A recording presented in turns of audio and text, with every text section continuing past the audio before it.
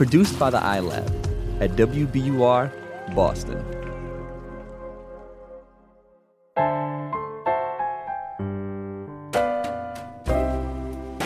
The universe has good news for the lost, lonely, and heartsick. The Sugars are here, speaking straight into your ears. I'm Steve Allman. I'm Cheryl Strayed. This is Dear Sugars. Oh, dear song, won't you please share some bittersweet days with me? I check my mailbox every day.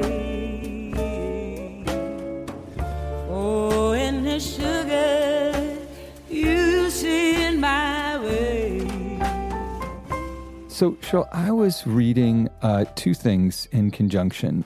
Reading letters from our inbox, and also just happened to read this story that was in the New Yorker recently, some months ago, called FAQ, like Frequently Asked Questions, by the writer Allegra Goodman, whose work I love. And it was really such a brilliant story, and I sort of just could see in my little brain this connection to all these letters we've started to receive at Dear Sugars. The story deals with this young woman who returns home from college, and she's sort of seemingly adrift. The way the story is presented, and it's brilliant in this sense, is that the parents are very concerned. They have all these anxieties about whether their child is depressed. She doesn't seem to be taking action. When's she going to get back to school, get back on track, and so forth. And as the story progresses in a way that good fiction has of sort of defamiliarizing us, making us see the world in a new way, what we actually come to see is that the parents' vigilance is a form of neediness, that it's a kind of dependence that they have on their child. And what she realizes at the end is that she has to liberate herself. And what's so interesting, the connection I made to the letters that we're getting in our inbox, is that a lot of people from both directions, parents and kids, are struggling with this question of, when do I stop paying for my kin? Right. As parents and as kids, how long should I be on the family dole? And it's become so much murkier in our generation. You and I grew up in a time where I think for many young people, it was just understood when you're 18, you're not entirely on your own, but you're mostly on your own. You're not coming home to live. But I feel like now our letter writers from both directions are struggling with this feeling of, when do I stop being a son or daughter and become an adult? Yeah, I'm not sure I agree with you that it's an entirely new paradigm. I agree that when you and I were 18, 19, 20, there was a greater social stigma for you to move home and live in your parents' basement or, in your old bedroom. That's now much more socially accepted than it was. And yet I do think that this dynamic has always existed. I mean, you and I have talked on this show about many of our peers receiving money from their parents still, sometimes in the form of, private school tuition for the grandkid or, like a little, I have friends who are like my age who receive like a monthly little stipend from their parents still. So I think that it's gotten money and family and those financial cords between us and our kin have gotten very complicated. Right. Why don't I read the first letter? Yeah. Dear Sugars, as a 26-year-old graduate student, I consider myself lucky to have parents willing to support me as I continue my education and work towards a career. However, I find myself wrestling with the tension of asserting my independence given my parents' desire to be financially responsible for some aspects of my life. I earn enough on my research stipend to afford a modest lifestyle, and I'm happy with my life apart from my parents. Increasingly, it feels like they're holding me in limbo with the lingering finances they refuse to let me take on myself. These items are down to remaining on their cell phone plan, continuing to drive their old car, and paying for my car insurance. On one hand, I would love to say thank you, but no thank you, and simply leave the car at their house and purchase my own cell phone and cut the cord. On the other hand, I value having a good relationship with my parents, not only for my sake, but also for their happiness. When I've brought up paying for these things myself, my dad will scoff and say something condescending like, maybe in a couple years. Or he'll snort when I refer to myself and my 29-year-old sister as his adult children. Fights have escalated among us when I so much as try to pay for a round of drinks when I'm with them, as they view my income as paltry compared to theirs. The situation is complicated in that my older sister is often unemployed. She lives at home and is very much okay with my parents paying her way. I live in another state and only deal with these issues when I'm home for visits. I feel like it's easier to avoid conflict for the short time we're together. I want to have a relationship with my parents in which they recognize me as an adult, but I fear that, barring marriage, they'll never make the transition. The judgments they pass on my behavior and life choices, everything from visiting friends while I'm home to getting an IUD, are amplified by the power they derive from the money they still invest in my life. They were married by my age and had independent careers and apartments. My life path is a bit more winding than theirs. With at least 3 years ahead of me in school, I won't have the stability they want for me anytime soon. How can I develop a relationship of mutual respect with my parents? How can I wean myself off their financial involvement without ruining our current relationship? How can I navigate the mess of discrepancies between how me and my sister relate to my parents and their finances? Signed, confused and frustrated emerging adult. Yeah, see, so this is a letter that I was specifically thinking about when I read this Allegra Goodman story. One line stood out here where you say, with at least 3 years ahead in school, I won't have the stability they want from me anytime soon. Over and over in this letter, the question is, well, what do they want? And how do they see things? And the question for you is, wait a second, what about the stability you want? Maybe if in exchange for a little bit of financial instability, you gain a sense of volition and control of your life, a little bit more independence. I think you're waiting for your parents to say it's okay for you to be an adult. And you need to be able to say it's okay for me to be an adult, to say I'm not ruining our current relationship, I'm redefining it. And in this version of our relationship, I really appreciate that you want to pay for my car insurance. I really appreciate that you want to help me out in these ways, but I'm not taking that help because I'd rather do it myself.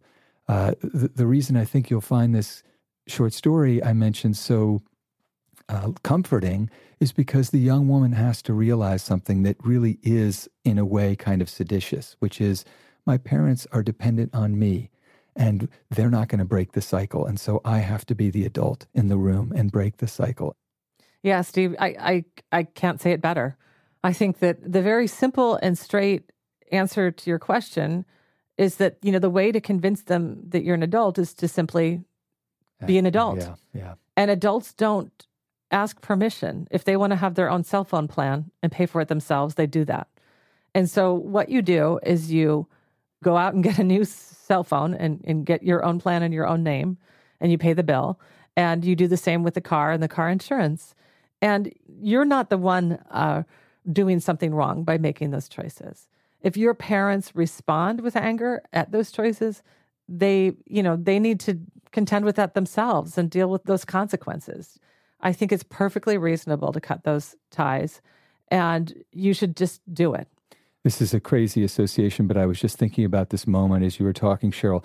I've told you the story of like Erin and I eloping. And, by that time she was in her early 30s and she had a complicated relationship with her parents. But when we announced that we had eloped, and by the way, she was pregnant and they were going to be grandparents, her father, I still remember the expression on his face. He was just crestfallen and he kept saying, I don't believe it. I want to see a marriage license. I don't believe it. And my mom, God bless her, she very quietly walked over to him and said, and just, set her hand on him and looked him in the eye and said, it's tough to see your little girl grow up. Mm-hmm. And I was like, that's it. She just saw that inside every big, especially because the dad sounds like the locus of this, for you, confused and frustrated. It's like your dad really, who you're mentioning in this letter, as the person who's kind of scoffing at the idea of your adulthood. Underneath all that, I'm the big daddy is a little boy, mm-hmm. or at least somebody who's terribly afraid that you don't need him and who measures his own worth in the world by your dependence.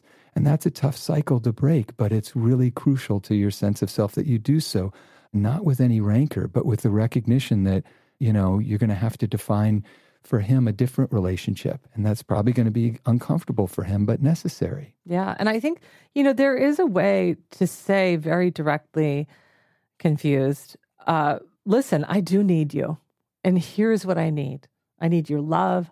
I need your support. I need your advice when I seek it. Right. I need, all of the things that parents really give us, that powerful bond that you don't ever want to cut. And, the other thing we keep saying, talk to them, tell them this. I would also consider the possibility of, writing them a letter. Sometimes in my life, when I've had to say the kind of big thing, and that I know that I'm maybe not going to be heard because the person will react emotionally in the moment, I've written instead a considered letter. And, you know your parents better than we do, but that could be a way to really fully express the nature of what you're doing when you decide to cut your parents off, cut that sort of money feedback off. Like, right. I think this is a real thing, and you simply need to take action and explain yourself to these very important people as lovingly as possible. And, they need their reign as your sort of financial providers needs to come to an end. Mm-hmm. If you do write a letter, which I think is a great idea, you might recognize their lives, the different paths, as you've obviously thought about that they took, how your life is different from theirs, but in some ways how you want what they got, which is to establish your own life and your own sense of selfhood, in which you come to them not for money, not for the car insurance, not for the phone plan, but because you really want their counsel. You want their support. And you mentioned, Confused, this dynamic with the sister, which absolutely makes it a little more complicated. But this is a great practice for you to really recognize that boundary. You are not your sister. She has made different choices. She has a different life. Just because she's financially dependent and comfortable with that doesn't mean that you need to be. And so you can differentiate yourself. So, step into that and own it, and don't ask anyone for permission to do it.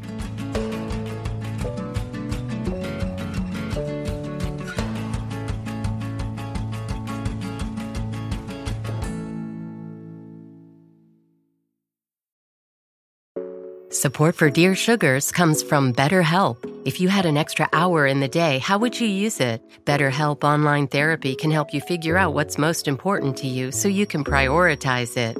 Learn to make time for what makes you happy. Just fill out a brief questionnaire to get matched with a licensed therapist, and switch therapists anytime for no additional charge. Visit betterhelp.com/sugars today to get 10% off your first month.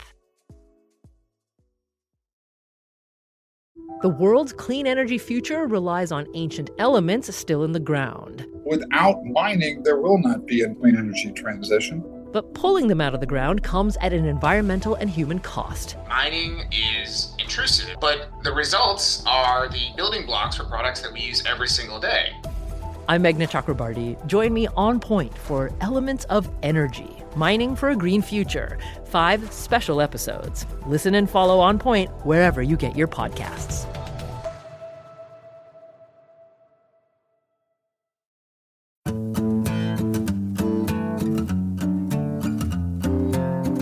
So we're back, and we're going to talk to a guest about a different dynamic. This is, I think, maybe the more traditional one we think about when we think about that financial cord that exists between parent and child. Yes. And that is the frustration of the parents who are saying, how long do I have to keep paying for this stuff? Yeah, exactly. So we're going to have on the show, I'm super psyched about this show, Kate Gale is the founder and managing editor of Red Hen Press. She's also the editor of the Los Angeles Review. And she writes wonderful poetry, nonfiction librettos. She also writes, her current project is On the Eighth Day, the story of her cult upbringing. And the reason that I especially was fascinated to talk with her is she's writing an opera, like all of us who are just busy writing operas. She's writing an opera about young men who live in their parents' garage. Oh, wow. Yeah. Okay, I think she's the perfect guest. Exactly. Let's give her a call. Let's do it. Hello? Hi, it's Steve Allman. I'm here with Cheryl Strayed. Hi, Kate. Hi, how are you? Good, how are you? Good. So Steve just read your glorious bio and told us about this opera you're writing. But today, the reason we're calling you, Kate, is we're talking about how to cut that financial cord. It's something that a lot of people struggle with in various directions with family relations. Absolutely. So tell us about your own experience. You're in addition to everything else, you do a mom of 2. And what was their path like towards financial independence, if they have even reached that hallowed state? Well, my daughter has a master's, but when she was in her 20s, she was still on my phone plans. She had a gas card, and of course on my health care, and car insurance. So I told her a year in advance that at 26, when she was on her own health plan, that she was also going to have to be paying all those other bills. So she had a year to think about this and make it happen, which she did. So you told her when she was 25. Yes. Okay, when you're 26, this is when you need to be financially independent. Right. How did she respond to that when you told her? Actually, very well. She just said that's plenty of time for me to figure everything out. And I think if I had told her next month, she would have started to panic. But since she had a year to figure it out, she was good. And also, I think she and I are on the same page in that she wants to be independent and I want her to be independent. Right. Right. What about your son? Well, so my son was a different thing. When he was 19, he was doing what California boys do, which is, in a band, playing the guitar and smoking weed in my backyard. And at least he wasn't growing it in your backyard, right? Yeah, exactly. Yes, I mean, that's I don't know. That might have been better. I mean, exactly. then He'd he's got be a paying for business, himself. right? Exactly. Okay, I take that back. He should have been growing it in your backyard. Exactly. I think in other parts of the country, the boys are in the basements and the attics, but here they're in the garages. And so I said to him, this isn't acceptable. You need to either work or go to school. And he clearly wasn't inclined to either. So I said, is there anywhere you'd like to go? And he said, well, I've always wanted to go to Nepal and work at this orphanage that I know about there. And I said, consider it done. And I bought him a one-way ticket to Kathmandu and told him he could come back in a year. So he went and worked at that orphanage, and when his visa ran out, he was kind of like, what next? And I was like, wow, that sounds like a personal problem. Let me know how that turns out. Wow. So that was creating my own rite of passage for him in a way, or him being complicit in that.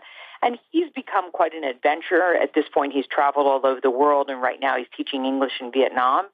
So I feel like he made the boy-to-man transition because he was forced out of depending on me for everything. Right. And I think there's so many things you said that interest me, but you use this phrase, the rite of passage. And this is something I've really thought a lot about. I think the hike I wrote about in my book, Wild, was a rite of passage. I think that there is something that goes on in our early 20s, sort of late teens, where we do need to find a way to test our own strength and test our own independence. And that's not given to us by the culture. And so we need to invent them ourselves. Were you conscious of that when you told your son, okay, go off and have this adventure?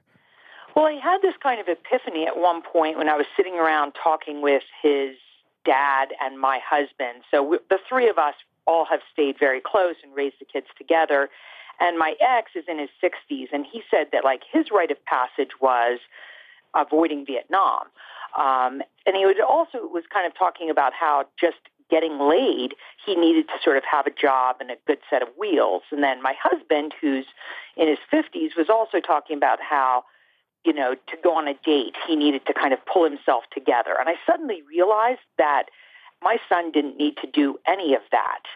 And I realized we're missing a rite of passage here. The boys can just be boys forever and still get the benefits of being a man, which is a set of wheels, at least enough money to get by, and getting laid. That's what you get when you grow up as a man. He's getting all of that without any rites of passage. So if I want a rite of passage for him that transitions him, I'm going to have to come up with something. Right. But you've still funded the trip to Kathmandu, right? Or, were you still supporting him financially while he was there? Did he earn some money working there, or was he volunteering? So what I agreed on that first trip was I bought the ticket to get him there, and his dad said he'd buy a ticket back in a year. And I said, your car insurance is costing me $100 a month, so that's how much I'm willing to give you. The rest of it you need to make yourself. So that's what happened that first year. He came back briefly and then took off for New Zealand, 6 months in New Zealand and a year in Australia. And at that point, he was just on his own. So he is off the family payroll and has been since he was 20. My daughter took longer, but she also went to graduate school. Right. And how old are your kids now? They are now 26 and 27. Awesome. But it's clear, Kate, also that this issue preoccupies you because you've written an opera about it. What's the opera about? The opera that's tentatively called The Man in the Attic is about a woman who basically convinced her young lover to live in the attic for many, many years.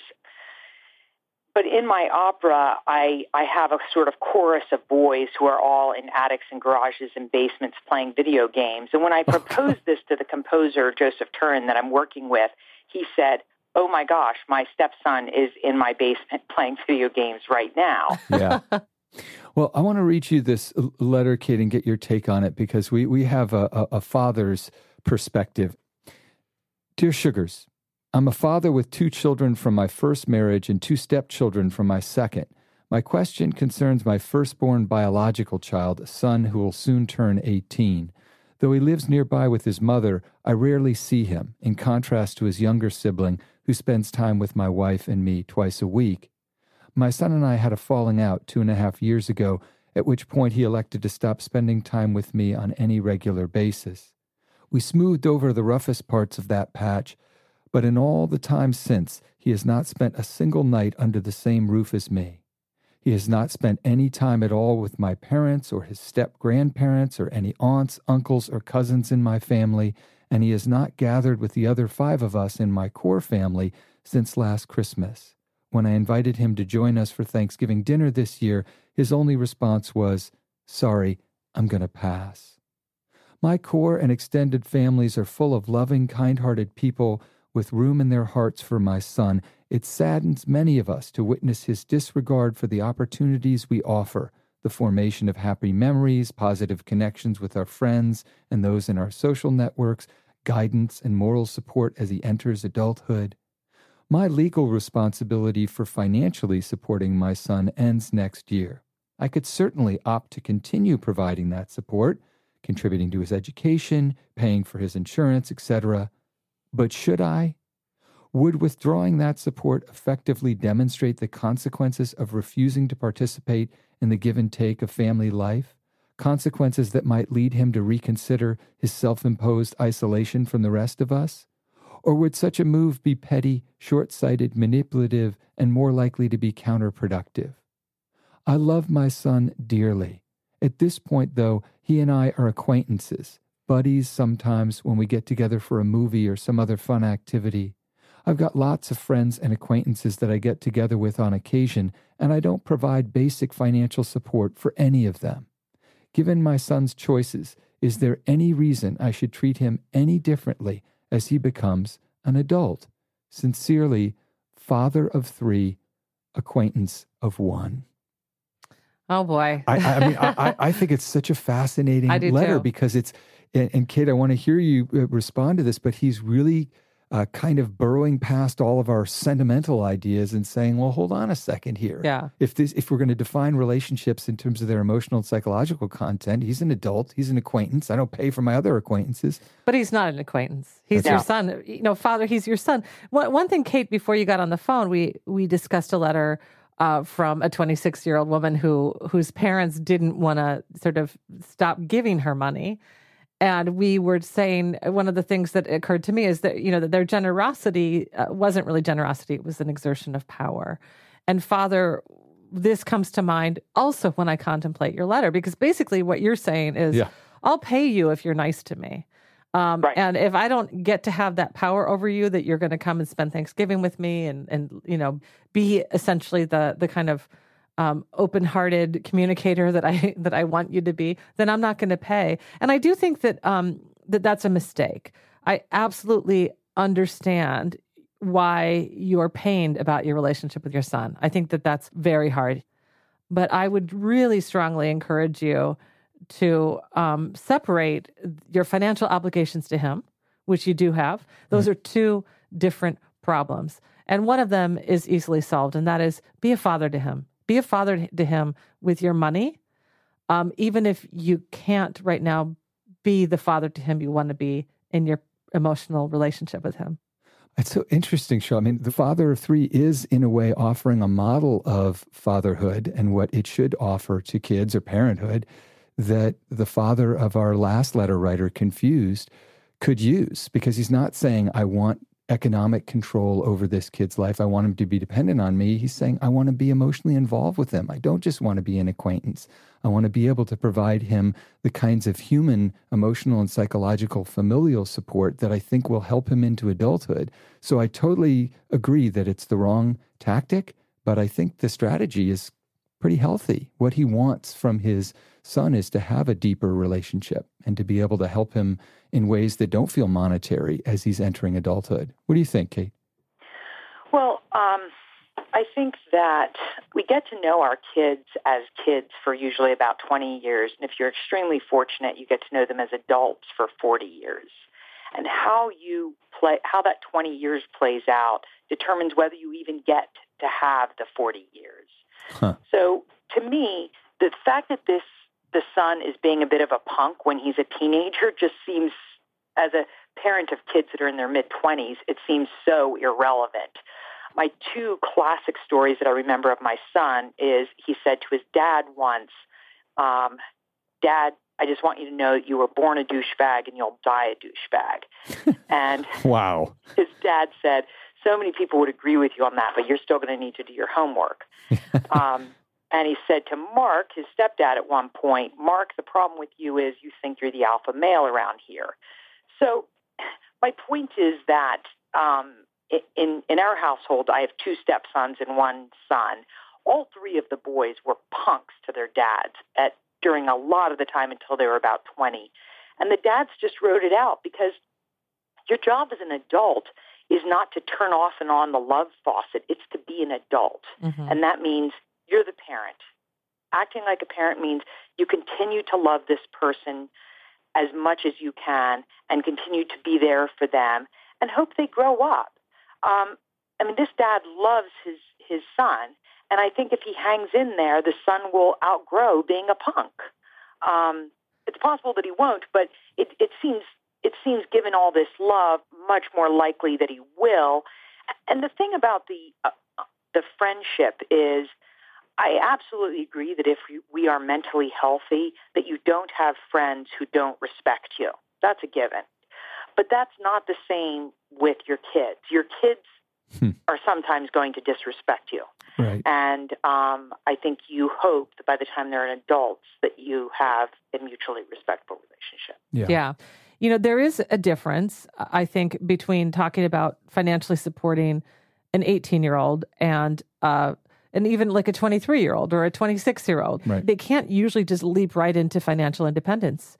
And so I'm curious, Kate, if you want to give Father and other listeners any feedback about, how to go through this process, beginning at 18, where you are giving all of this support financially to your kids and weaning them off of that over time. Well, I think that one of the things that I'll hear kids that are 18, 19, and 20 say is, I'm totally on my own. You're not totally on your own if your parents are paying for your dorm room or apartment and your tuition. You're not even on your own at all. You just happen to not be living under your parents' roof. So I always said to my kids, when you are on your own, it's when you can walk across the street and buy me an ice cream cone. As in, you're paying all of your own bills and you could share back with the family. So I decided that I really wanted independent kids. And it wasn't just that I don't want to have to take care of them. It's that I like independent people. And I think that that's one of the questions that parents need to ask themselves is, who am I going to know for the next 40 years? Someone who's asking me for help every time they turn around, who can't figure out anything on their own, or someone who solves their problems and this planet's problems, and it's got some. So that's what I wanted, and I felt like at 18 I started this, even when they were in high school, I started this conversation about becoming independent and being on your own and being able to take care of yourself and other people in your community. So I think that at the point kids are in high school, talking to them about the fact that they're going to be independent and moving toward that. So making steps towards independence early is a good thing, unless you really want to have someone who's dependent on you the rest of your life. And I think that's not an ideal for the kid. Yeah. Right. Kate, thank you so much for joining us. It's been really a pleasure to talk to you. Yeah, thank you. And we better get tickets to that opera. Definitely. We'll bring our ungrateful children. He lives in the basement. He's if just you a need bomb. a singer, just let me know. Steve and I could do a duet. Okay. Yeah. We're both one thing that like nobody knows about us is that we're both incredibly good singers. Okay. Yeah.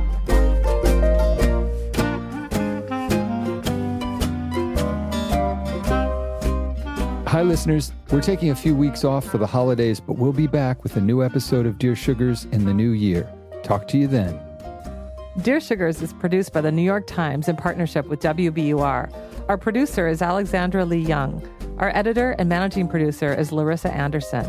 Our executive producer is Lisa Tobin. And our editorial director is Samantha Hennig. We recorded the show at Argo Studios in New York City. Our mix engineer is Josh Rogeson.